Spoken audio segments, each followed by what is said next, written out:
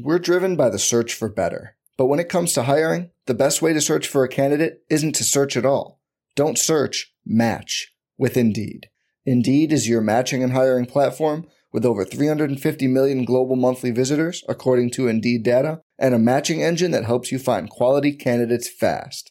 Leveraging over 140 million qualifications and preferences every day, Indeed's matching engine is constantly learning from your preferences. Join more than 3.5 million businesses worldwide that use Indeed to hire great talent fast. And listeners of this show will get a $75 sponsored job credit to get your jobs more visibility at Indeed.com/Blue Wire. Just go to Indeed.com/Blue Wire right now and support our show by saying you heard about Indeed on this podcast. Indeed.com/Blue Wire. Terms and conditions apply. Need to hire? You need Indeed. What's up, y'all? It's Drewski, and I've teamed up with Mountain Dew to produce a hilarious new basketball podcast called The Dew Zone with Drewski. Learn the backstories of your favorite ballers and celebrities like Jamal Murray. Did you have like a favorite team? Was it the Raptors at the time or no? Was the Raptors even started around that time? Come on, bro. I ain't that old, fam. You talking like I'm 50. Taylor Rooks, Asia Wilson, and many more. You won't want to miss this. Listen to The Dew Zone with Drewski on Apple Podcasts, Spotify, and wherever you listen to podcasts. This is Blue Wire.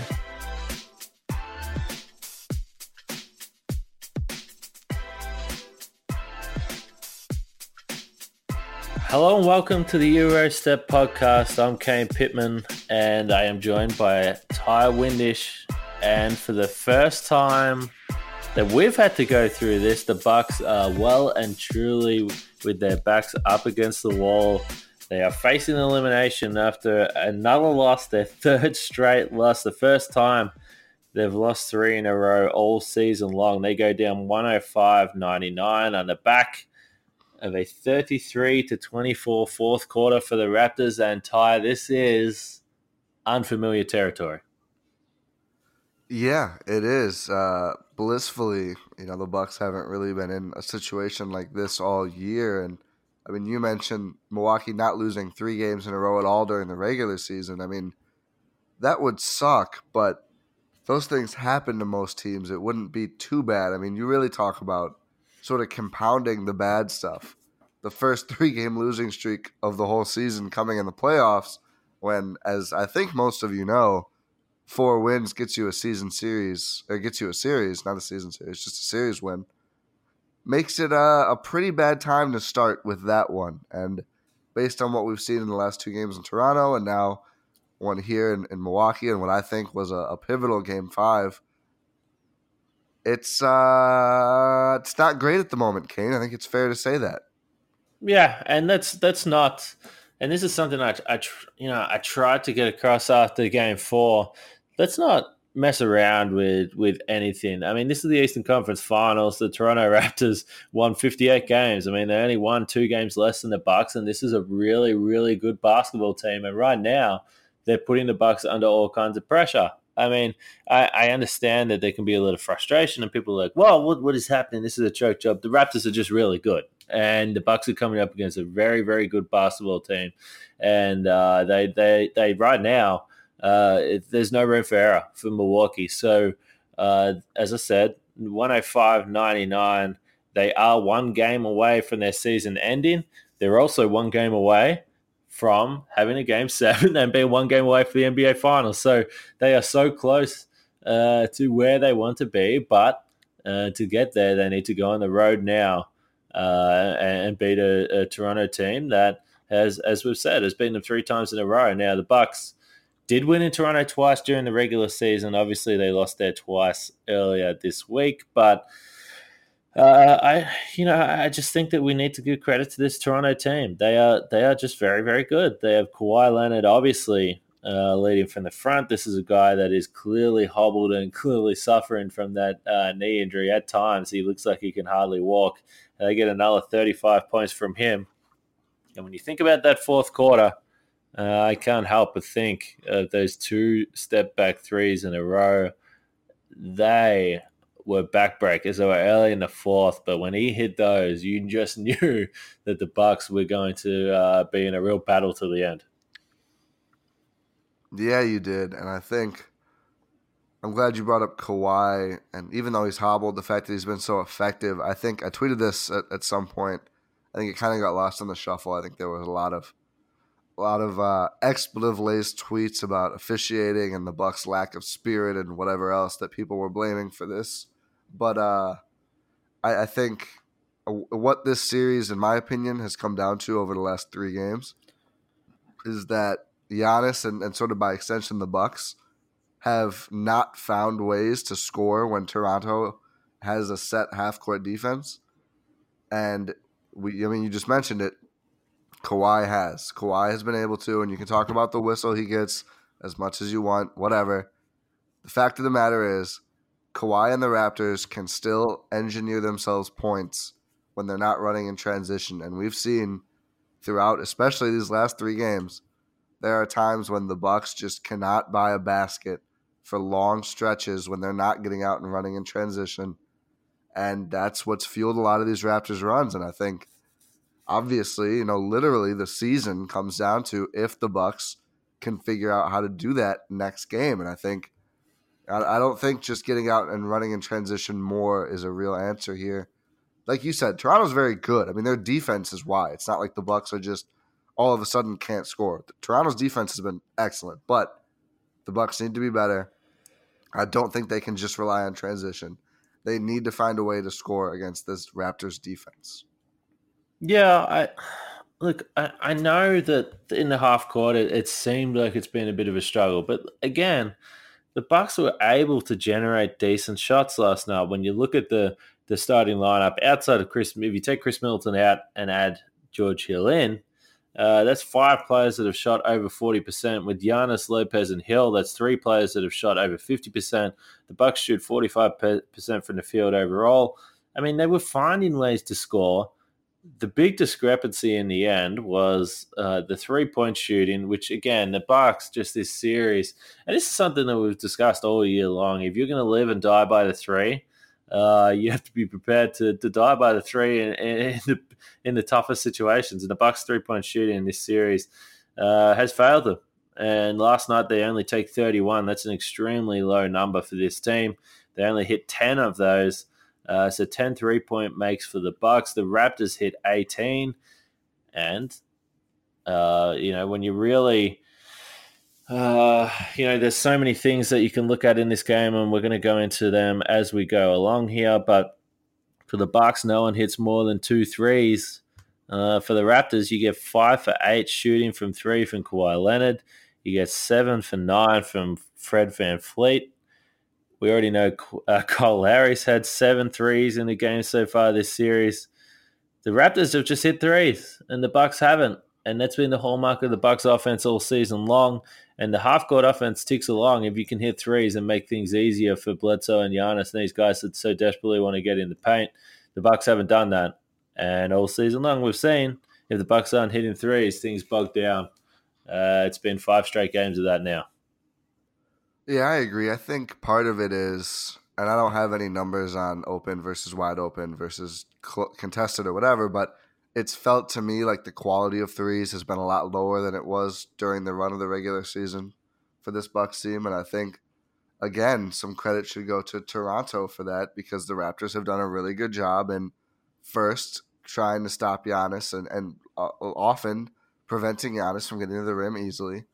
And then secondary, getting back out to those shooters and contesting those shots. I mean, it doesn't feel to me like the Bucks have missed a ton of wide open threes. It feels like they've taken them when they felt like they had to, and it wasn't always really there for them. Yeah, I'll have to look at what happened last night in terms of the numbers, but your sort of feelings kind of go against what the numbers were. So they attempted 164 threes before Game 5 in the series. 95 of those, so well over 50% of those were wide open. They were only shooting 30% on those wide open threes during the regular season. That number was 37%. So it's been a disaster from 3. I think defensively, again, I thought the Bucks were pretty good last night. I thought for stretches they looked back to their best. They were forcing some turnovers. They were running, and from the missed shots, they really looked dangerous when they could get the rebound and push in transition. I think the fourth quarter, I already touched on those 2 threes from Leonard. Before that, there was a 3 from Van Fleet, who just couldn't miss anything. But the difference between this game and game 1, which was a kind of a similar game, you felt like it was tightly contested. Both teams weren't playing their absolute best, but defensively, they were sort of making things difficult for the opposition. And in the end, offensive rebounds in the fourth quarter killed the Bucks. 5 for the Raptors just in the fourth quarter alone, and they got 8 second chance points from that. On one possession, there was 2 offensive rebounds that ends up with a Marc Gasol 3. There was one where Kawhi Leonard rebounded his own 3-point shot and got fouled.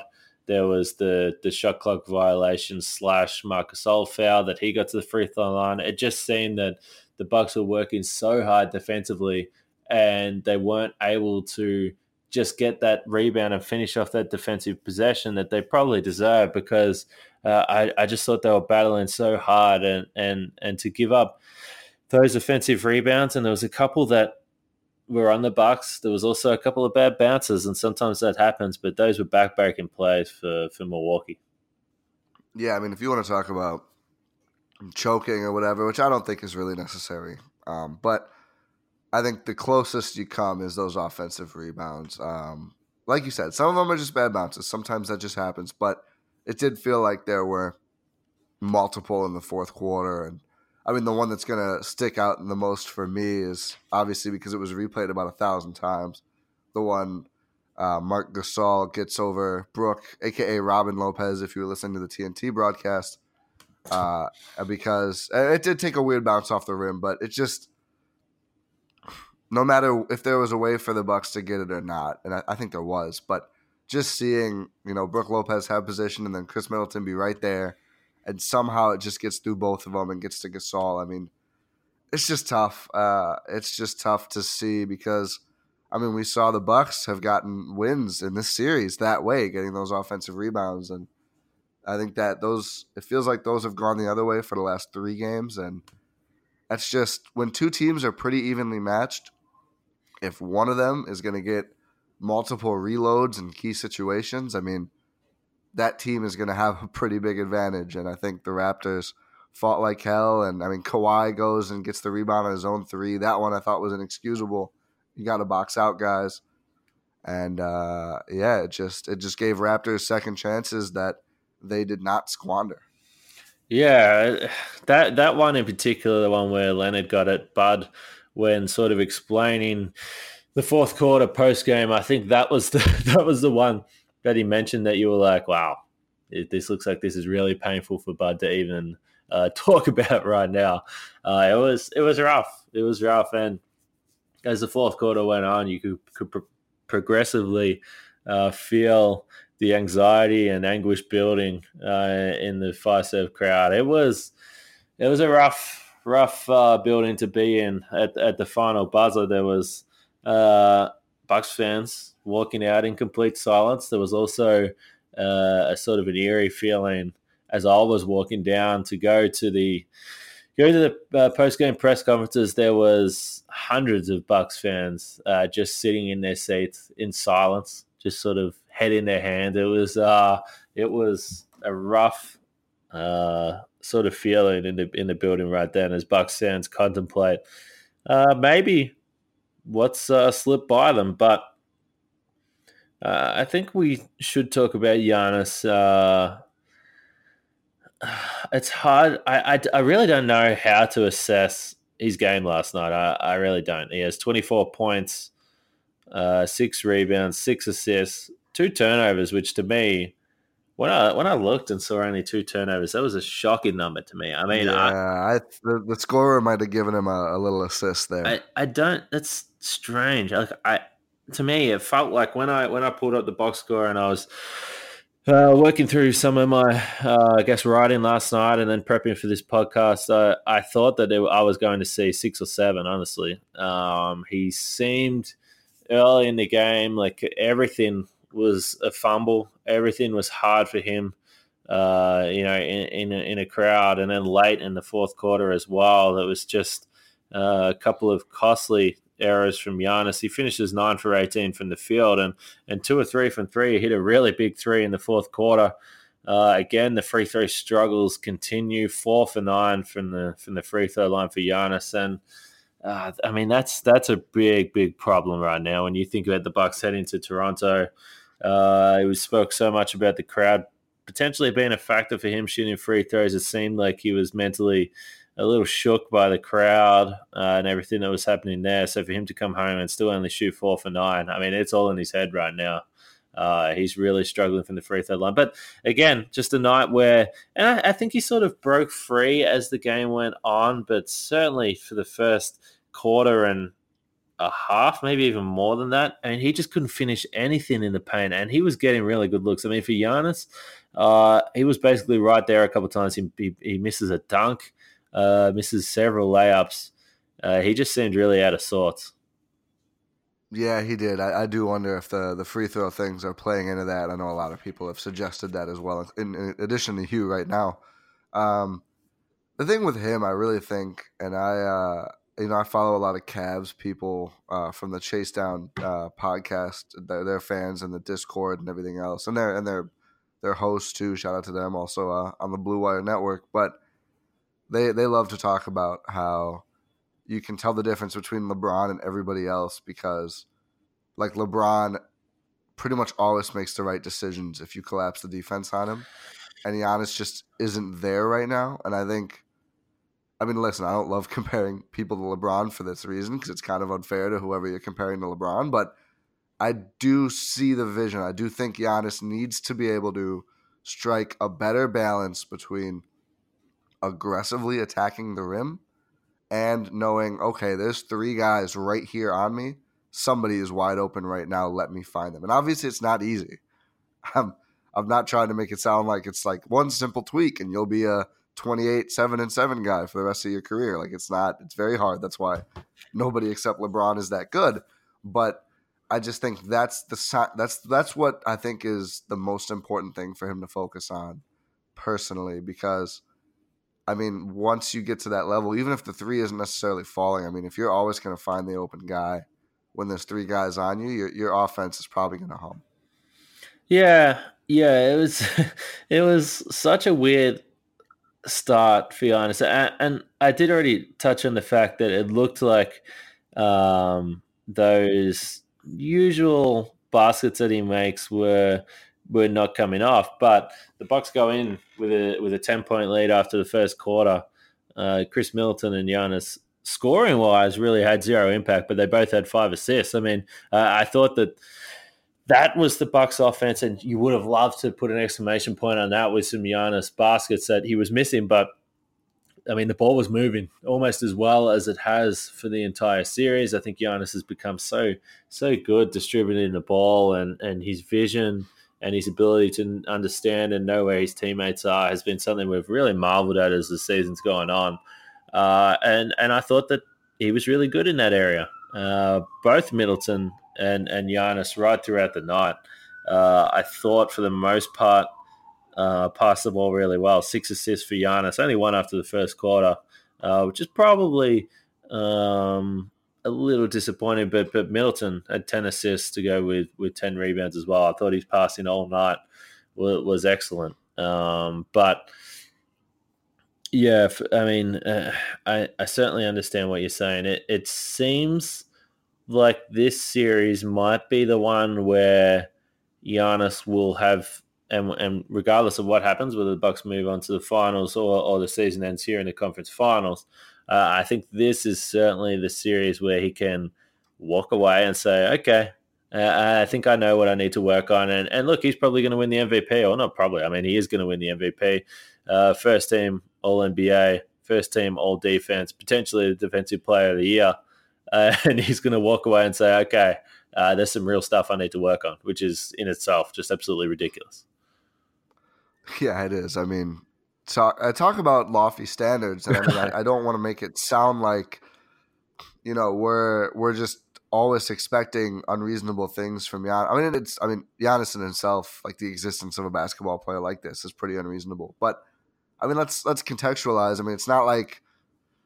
This is literally to get to the finals. You have to be great. That's how it is. You can't really have a very exploitable weakness. That's the stakes. It's very hard. It's probably not fair. That's how it is. A lot of people are I'm sure Bucks fans are gonna take away that Giannis gets ripped off on every whistle in this series, and that's fine. Sort of. He gets to the line often, as you've noted already. Even if he got there a lot more, right now he's not generating points from those trips enough that it would really probably kill most teams. You got to make those free throws if you're going to get them in the first place. But I think the Raptors' strategy right now of we're going to be very physical with Giannis and we're going to make life very hard for him and show him 2 and 3 guys. More teams are going to do this. That's how the NBA works, and you have to look at it again and again and again until you learn how to beat it. So I agree. Giannis is young. This is his first real deep playoff run. I think it's not fine, but I think it's understandable for a guy like this who's never been tested at this level before to run into something that gives him some trouble. It's interesting how we look at, I think, players a lot, how we want to say anything about their legacy at a point like this. I just think it's far too early for anything like that personally. Yeah, and I don't really want to talk about the officials that much. By now, the listeners know by now. That's not something I generally like to do. Yeah, same here. I did tweet, I think it was during the third quarter, that I just had no idea what was going on with this game. That crew, for mine, that might be the worst officiated game I've seen all season. And I think that I really do think that it went both ways. Now, I could probably tell you that I think in the end, the Bucks, it seemed to be going against them more than the other way. I think you always have to be careful saying that because I'm pretty sure if you talk to some Raptors fans, they would disagree. But it's always confusing to me, just by the nature of the way this Bucks teams play, when you get a free throw differential of 13 on the game. And it seems pretty simplistic to say, and I've certainly made a comment like that before in the past and had, fans from different teams or whatever really get on me for it. But you really have to understand the way the Bucks play basketball, and they're either trying to shoot layups or shoot threes, and they're getting in the paint just a ridiculous amount. That's what it's all about. You see how far Giannis is in there. And I've spoke all year about the fact that Giannis is at that LeBron level physicality-wise, where he's probably fouled on every play. And you can't actually call every single foul. The game would go for 7 days. It would just be ridiculous. He would shoot 40 free throws. And, the game would be a farce. But for him to only have 9 free throws, the amount of times he spent on the floor after getting knocked to the floor, Bledsoe the same. There was one, I think it was the first quarter or the second quarter. I'm pretty sure it might have been the second quarter when the Bucks were going right through their drought, where Bledsoe drove baseline, and he got properly checked. It was a play that probably should have been in the Stanley Cup playoffs. Bledsoe gets sent to the floor. I think it was Gasol. And nothing happened. There was just so many plays last night where I couldn't believe what I was seeing. And then down the other end, they would randomly decide, I shouldn't just say down the other end, but both ways, they would randomly decide they're going to blow the whistle on a touch foul. I don't think the refs had any control of this game. And I think everyone on both sides, and really everyone in the whole NBA, because I saw a lot of people that weren't affiliated with any team that were saying some of the same things. I think everyone would be happy if that crew never touches a whistle again for the rest of the season, because it was pretty pathetic. Yeah, it was inexplicable. I called it a shit show. At the end of the game, what did they mess up really late? Now I can't remember. It didn't matter at that point, but they absolutely blew something in the last minute. Well, the play in the last minute that stands out to me was when Middleton absolutely bulldozed Kyle Lowry. and for some reason, Oh yeah, that was it. They somehow missed intentional foul. The one time the Bucks wanted a whistle and they couldn't actually get it. I think that kind of put a bow on the whole thing. I mean, like Sterling Brown's reach on Lowry is like non-existent. And then on the other hand, I think like Siakam had a really weird whistle in this game. I thought that he was the victim in a couple of very iffy things. I think he was the one who tried to take a charge at one point, and it looked like he was pretty well. So maybe it was Lowry. Maybe I can't really remember. And then he drew one on offense that seemed iffy too. But it was just a horrible officiated game. And I think the thing that, we talked to Brian Butch, and he said this. I know I've heard it from players before and coaches and everything. Even if like players would prefer a game where a lot like minimal contact gets whistled, if that happens consistently over an inconsistent whistle, because then you can't really get comfortable playing any sort of way. You just don't know. And I think the problem with this game was the inconsistent whistle. I just think, players didn't know exactly what to expect, unlike customers of Harry's Razors who know exactly what to expect. And that's a better shaving experience. You, Blue Wire listener, Eurostep listener to be specific, you can go to harrys.com/bluewire to save $10 on a value trial set, which includes a 5-blade razor with a lubricating strip and trimmer blade, rich lathering shave gel, and, of course, the vital travel blade cover. Enough with the cheap razors. Go try Harry's now. It's just $3 for our loyal listeners. Harry's has fixed shaving by combining a simple, clean design with quality and durable blades at a fair price. Harry's founders were tired of paying for razors that were overpriced and overdesigned. Harry's bought a world-class blade factory in Germany that's been making quality blades for more than 95 years. Join the 10 million who have tried Harry's. Claim your trial offer by going to harrys.com/bluewire. Every single one of Harry's razors come with a 100% quality guarantee. If you don't love your shave, let them know. They'll give you a full refund. Again, make sure you go to harrys.com/bluewire to redeem your razor for $3. that's a timely ad read there, Ty. That's pretty good. Pretty good. You were on me for getting the last ones late, so I knew I had to get this one in earlier. No, I'm impressed. I mean, I'm always impressed with the ad read, but the timing today was very good. I've got one last thing on the officiating before we move on. Mike Budenholzer was asked after the game, specifically when it comes to Giannis, about the calls. And I think he's been progressively talking about this more as the series goes on. But he again said, it just feels like he should be at the free throw line more. They have a couple of guys that are veterans that are very crafty that seem to get there a lot. Lowry, when he drives, you've got to be incredibly disciplined. He creates a lot of contact and is rewarded for it. Giannis creates a lot of the same contact and doesn't seem to get the same whistle, get the same reward.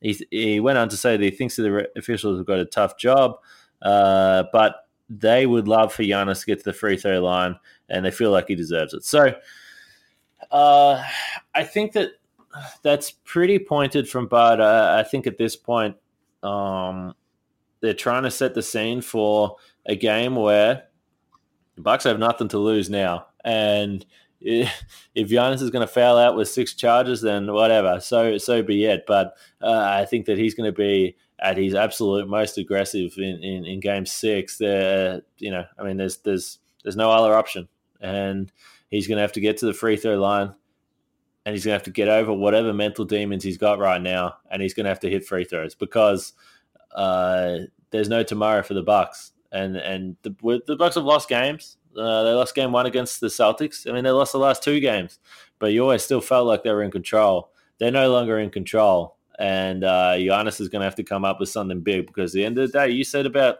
holding him to high standards. But this isn't just some player. This is the MVP. And that's why you hold him to those standards. 100%. I wonder sometimes if various Bucks players and Coach Bud should kind of work the officials more. I mean, we've seen the last 2 teams Milwaukee has played now, the Celtics and now the Raptors. I mean, they're constantly chirping at the refs, and they for the most part, avoid technicals while doing so, but it does seem like those things do have some sort of an impact as long as you're not too annoying about it. The one thing I will say, completely apropos of nothing, my favorite part about the ad reads isn't anything to do with the ad reads, but it's like you always have a perfect play drawn up for after. It's like a timeout, and you have like the ATO ready. And that, again, it happened again. So that's impressive on your part, Kane. Shout out to you. Oh, I appreciate that. I mean, we were speaking before we started the pod, and well, it's 6:30 a.m. now. I finished my work and got to bed at around 4 a.m. So I'm rolling on about an hour's sleep, maybe 90 minutes. So if you're telling me that you think that was a sharp, progression in the podcast, then I'm feeling pretty damn good about that. But one thing I will say, and I will ask you about, was we wondered about the starting lineup. We've really wondered about the starting lineup ever since Brogdon came back. Brogdon comes in, was terrific in the first quarter, 8 points in the first quarter. He finishes with 18. Well, one of the Bucks' better players on the night. He gets 11 rebounds and 6 assists as well. So a really solid first up start for Brogdon. He plays 33 minutes. He did start to miss some shots as the night went on. I certainly think he started hot with those 2 threes. Didn't hit another 3 after that. But the guy that went out of the starting lineup, Niko Mirotic, just 9 minutes, still could not hit those threes. 0 for 3 from deep, 0 for 4 from the field altogether. And we really saw Bud completely go away from Mirotic for the first time since he was in Milwaukee. Bud, after the game, he gave the token comment to me and said, yeah, we're going to evaluate it. Niko's a great shooter. He's great for spacing. And I had some people sort of quote tweeting that and sort of being angry at Bud, but just as a little news flash to anyone that was annoyed by that comment, Bud is not going to come out after the Bucks lost a playoff game and now need to win and trash one of his players for the way he's shooting. So he said whatever he felt that he had to say, but his body language and his look when I asked him that, he almost, when I was saying, are you even ever going to be able to play Mirotic in this series? He sort of gave me a look that made me think that he was like, yeah, I know what you're saying here, Kane. It's pretty rough. And it has been for Mirotic. It hasn't been pretty. It hasn't. I quietly love you just inferring things from Bud's looks, because I absolutely know what you mean about sometimes coaches can only say certain things, but they can mean other things, and 100%. I wasn't there for that one specifically, but I take your word 100%. I exactly know what you're talking about. Just some numbers, I think, that kind of paint why the Mirotic experiment has not been working. I think when we talked about already earlier, the first quarter, everything was working for the Bucks because, in large part, I mean, guys were hitting shots, sure, but I think it's more complicated than that. The ball was zipping, and that's we've talked about this forever. I mean, when the Bucks move the ball and pass up good shots for great shots, that's when they really get rolling, and that's when you see them really go to work. And I just don't think Mirotic has been a guy who has been able to do anything except end a possession. He's going to shoot. He just shoots, and the numbers bear that out. All the games he's played with the Bucks in the regular season, he had more than 2 assists one time. With Milwaukee, he had 3 assists, I think once also with the Pelicans. And then this series in particular, the Bucks against the Raptors, and this is not updated through Game 5 for some reason. Get on your stuff, NBA.com. We can assume it's more of the same. In 9 minutes, the Bucks were outscored by 11 points with Niko on the floor. He missed all of his shots in Game 5. So these numbers probably would not change a lot, but in the first 4 games against Toronto with Niko on, the Bucks are minus 9.4 per 100 possessions. That's the worst among any Bucks player. Next closest is Chris, who's minus 4.5. With Niko off, the Bucks are plus 16.2 per 100 possessions in 100 minutes. So they basically go from getting smacked around with Mirotic on the floor through the first 4 games to absolutely rolling with him off the floor. And I think the most important number to that is right next to net rating here on NBA.com's on-off numbers.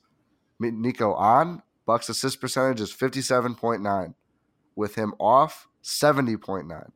Nico on assist to turnover ratio for the Bucks, 1.4 with him off, 2.5. So the ball movement stops, the offense stops. I mean, the offensive rating goes from 100 with him on to 106 with him off, which still isn't tremendous, but it's better.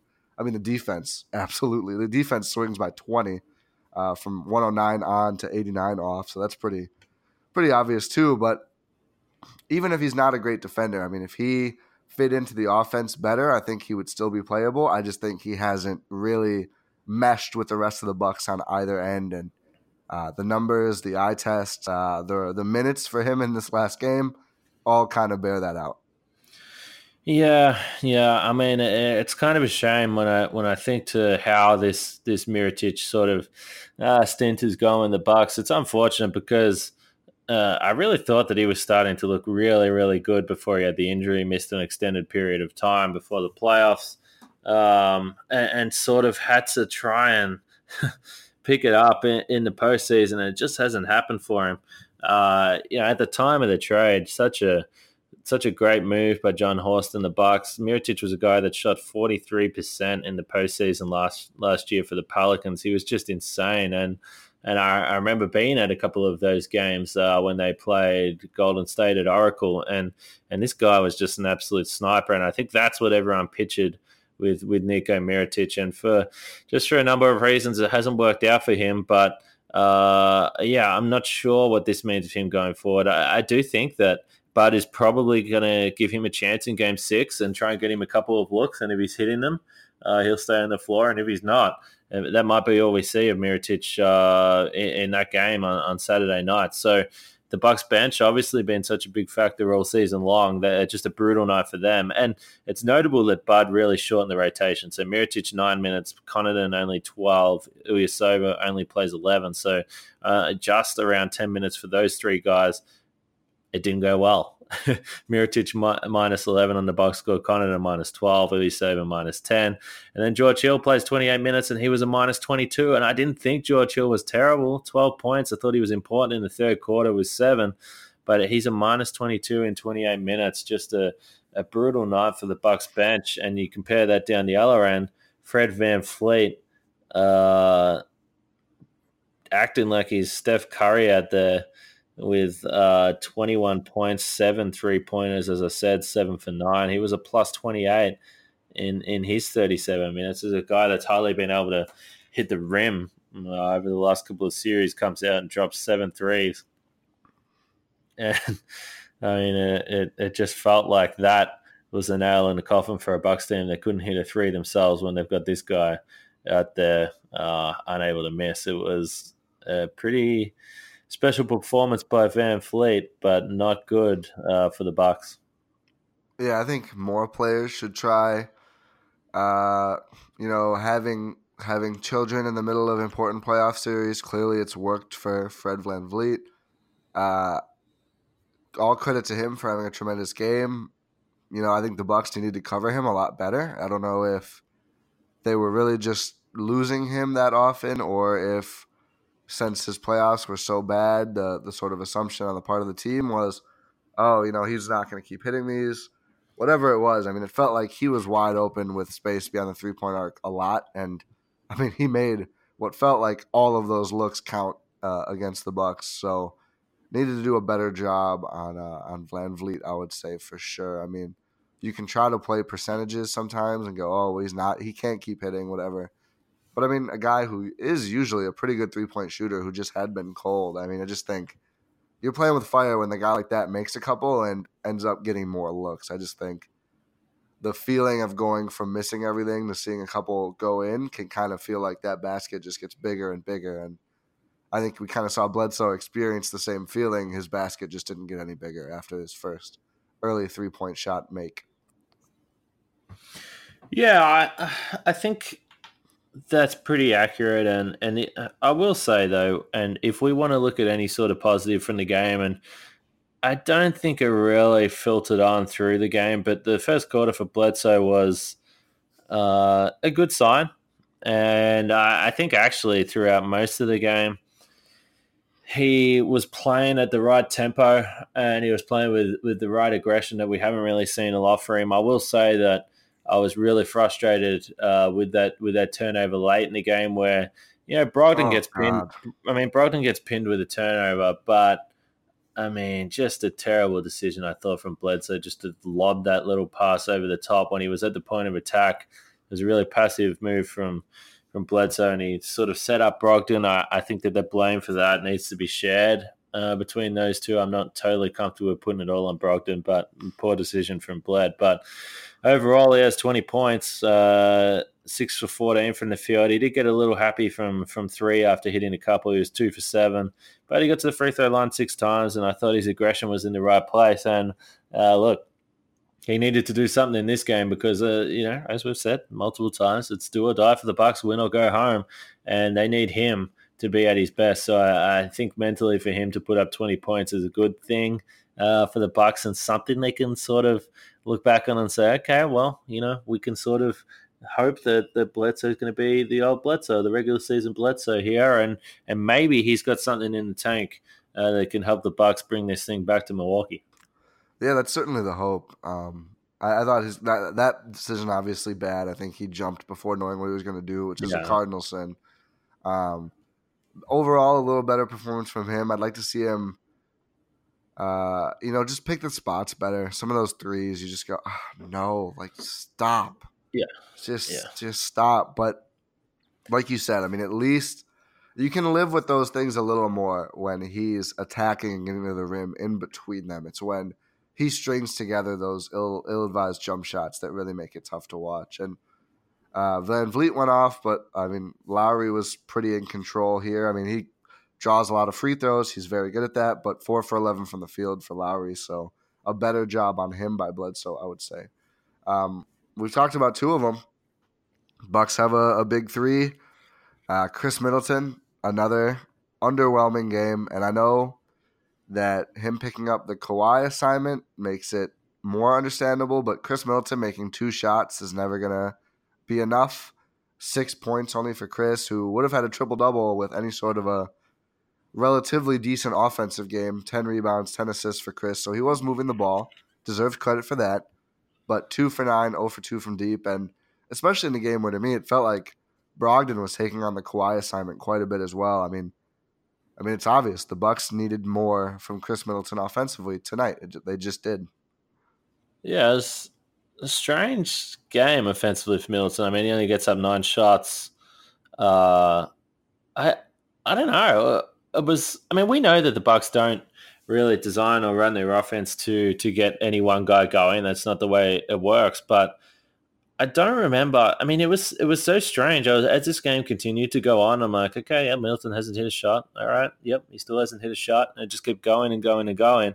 And I don't really remember looking at too many possessions where I was like, oh, Middleton needed to score there, or Middleton needed to take the shot. It was almost as if he just the ball was never in his hands. And obviously he has 10 assists, so I thought that passing or his distribution was really, really good. I thought that he made or he got the Bucks baskets in possessions where you were wondering what was going to happen, and then just a beautiful pass from Chris got the Bucks points. I mean, I think he was really, really good in that aspect, but scoring wise, he just never really seemed to get to his spots. It was such a strange night, and you're not used to seeing that. He even only gets up 2 threes, which is unlike Chris. He's normally going to fire a couple of those transition looks up, or those ones where he really backs out his guy near half court, then just walks into a 3. He's normally good for at least a couple of those attempts. They just didn't happen.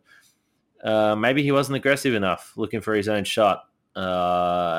Because 9 shot attempts and only 6 points, regardless of who he's defending. You need more than that from Chris Middleton there. Even though the Bucks did have 5 guys in double digits, you would hope that Chris is going to be one of those guys. I do feel for Middleton. I mean, acknowledging how much more he needs to do scoring wise on offense. I will say it is kind of tough because early in the season, the whole thing was he's taking too many shots that don't fit into the offense, and he needs to sacrifice more, and he does, and the Bucks become really good because of it. And now it's sort of flipped 100% to where he needs to fit out a little bit. But still, I mean, that being said, I mean, need more than 2 makes from Chris Middleton on this team. I mean, we've talked about it. The Bucks are good because they get multiple guys going, but it all starts with first Giannis and then Chris and Bledsoe. And Bledsoe was fine. Middleton wasn't. And I'm not saying he cost them the game, but in a pretty close game when Middleton only has 6 points, I mean, it's certainly would have helped for him to knock down a couple more shots there. I think that's probably not a very hot take. No, yeah. You'd love to get more than 6 points from Middleton. The guy's an all-star. And for the Bucks, regardless of what he's doing on the defensive end, you'd like to get some more scoring punch from him. But in the end, the Bucks, as I said earlier, 45% from the field, not a bad number, but again, they languished in the low 30s, just 32% from 3. They weren't able to get to the free throw line, only 18 attempts for Milwaukee. They have 11 turnovers to just 6. It's just such a strange box score to look at, but we can pick this apart all we want, but it's a pretty simple equation right now. The Bucks have to win 2 in a row. They've beaten Toronto twice in a row just last week, so you don't have to go back too far to see how this could happen, but they need to win on the road, and they weren't able to do that in Game 3 and 4 in Toronto. That place is going to be going absolutely crazy on Saturday night. It's a ridiculous atmosphere in there, and they're going to be putting as much pressure on the Bucks as they can. The Bucks are going to have to try and silence that crowd. It's going to start with Giannis. It's going to start with the Bucks hitting threes, but these are the things that haven't really happened in this series. They're going to have to pull one out of the bag. Giannis said in the locker room post-game that the Bucks are not going to fold.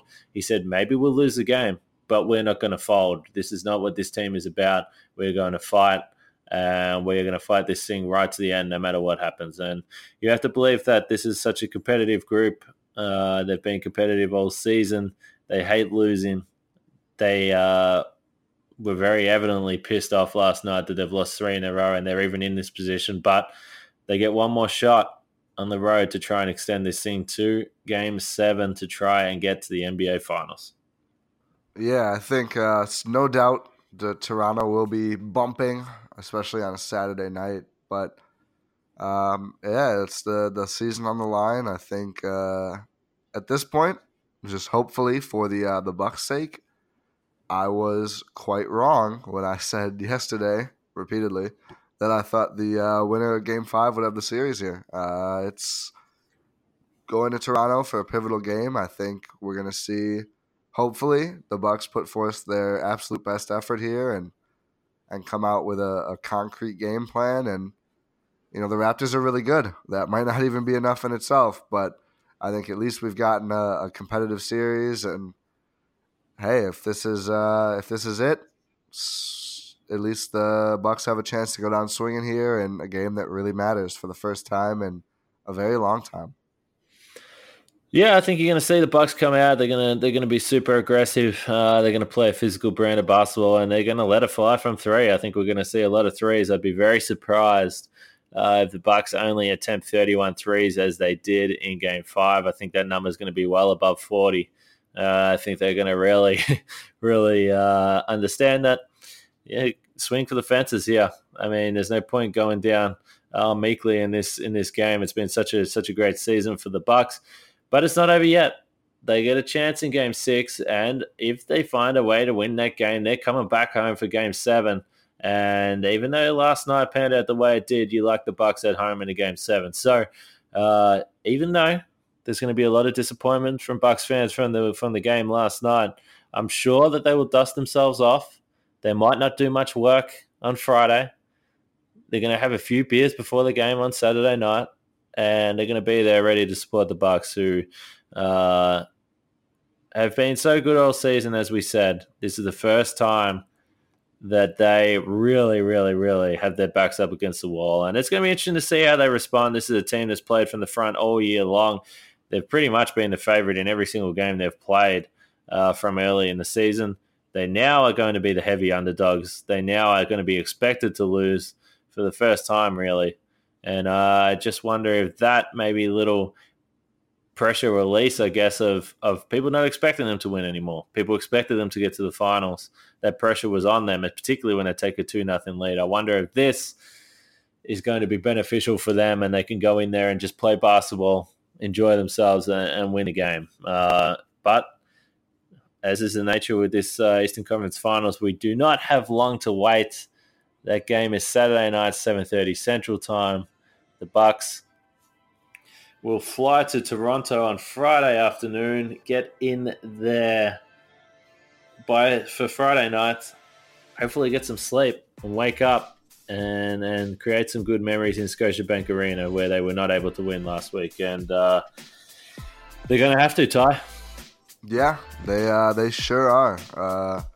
We're always rooting for more basketball here, especially when it means the Bucks go to the finals. So we'll see what happens on Saturday night. In the meantime, thank you, Kane, for taking the time and taking the lack of taken away from potential sleep, which is a very important, rare, precious commodity for you right now.